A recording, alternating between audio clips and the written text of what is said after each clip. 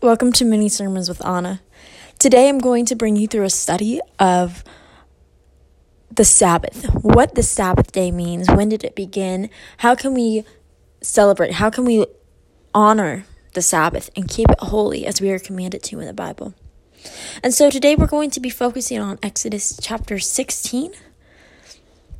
And here we see when the Lord blessed the Israelites with manna and quail from heaven. He kept them fed as they were wandering through the wilderness. And so it was announced that God was going to be delivering these things for them. And he sent quail, he sent manna from heaven, and it was described, it is the food the Lord has given you to eat. These are the Lord's instructions. Each household should gather as much as it is needed. Pick up 2 quarts for each person in your tent. It was just enough for them for that day. And so the Israelites went out and did this. Some of them didn't trust God, and so they got more than what they needed for just that day.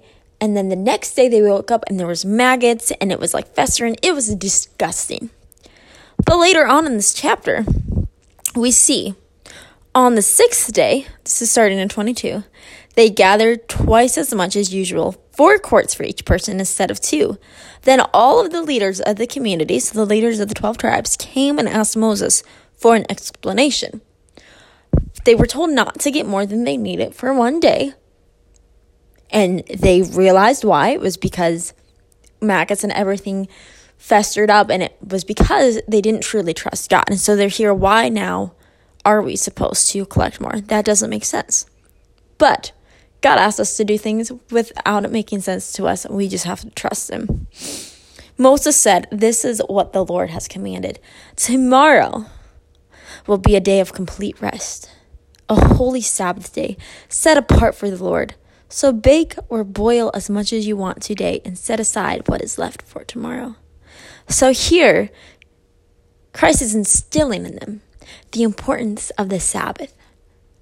Now, we may think this is the first time the Sabbath day is practiced, but all the way back in Genesis, we see after the creation of the world, God rested. He set an example for the importance of rest. And here for the Israelites who are wandering, who are exhausted, gathering food every single day, walking miles and miles in the heat, he is giving them a day to rest and focus on the Lord.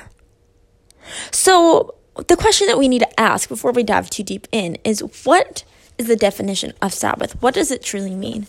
And in the essential theological terms, this is the definition that it gives it. The 7th day of the week, which the law of Israel commanded, should be kept as a day of rest, although it was also a day for worship and meditation. The emphasis lay on rest.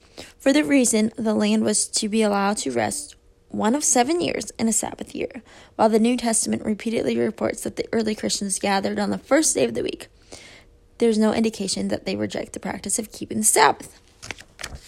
So the Sabbath here is a Jewish religion later on, but it's a day to rest and to worship. Rest and to worship.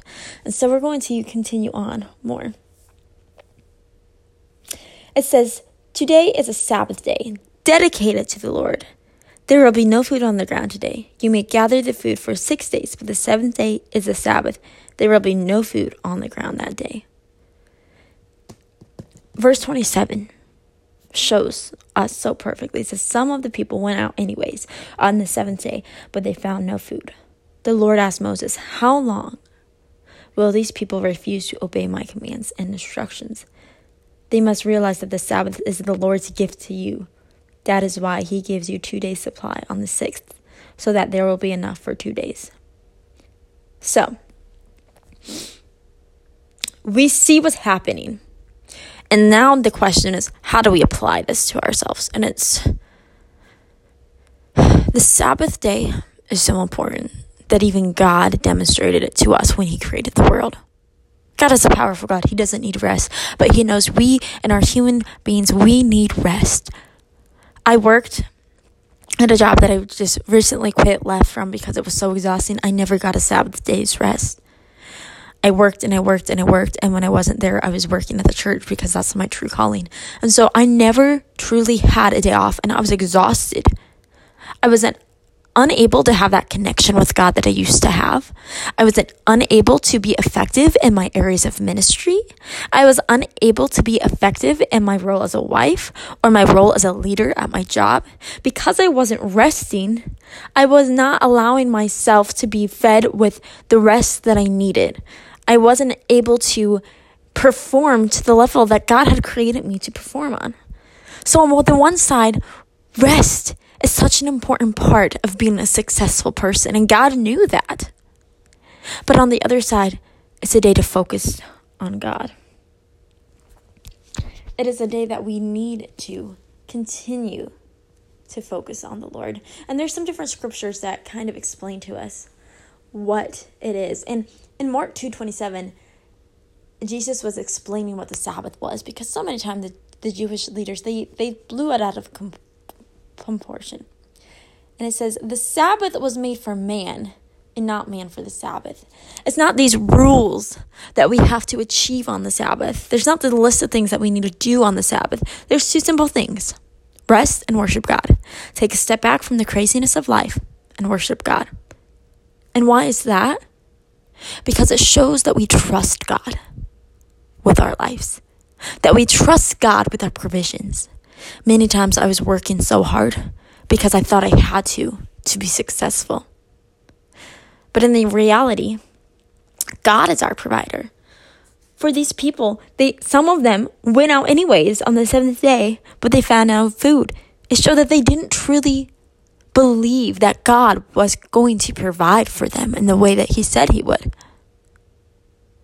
By resting, we take a step back from trying to make everything happen through our own power, and we allow God to move in his power. Now, I believe it's important to focus on the need for worship. Exodus 28, remember the Sabbath day to keep it holy. And then Matthew 12:8 says, for the Son of Man is the Lord of the Sabbath.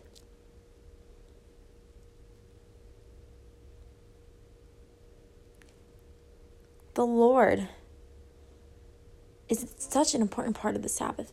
Deuteronomy 5:12, keep the Sabbath day to treat it as holy as the Lord your God commanded you.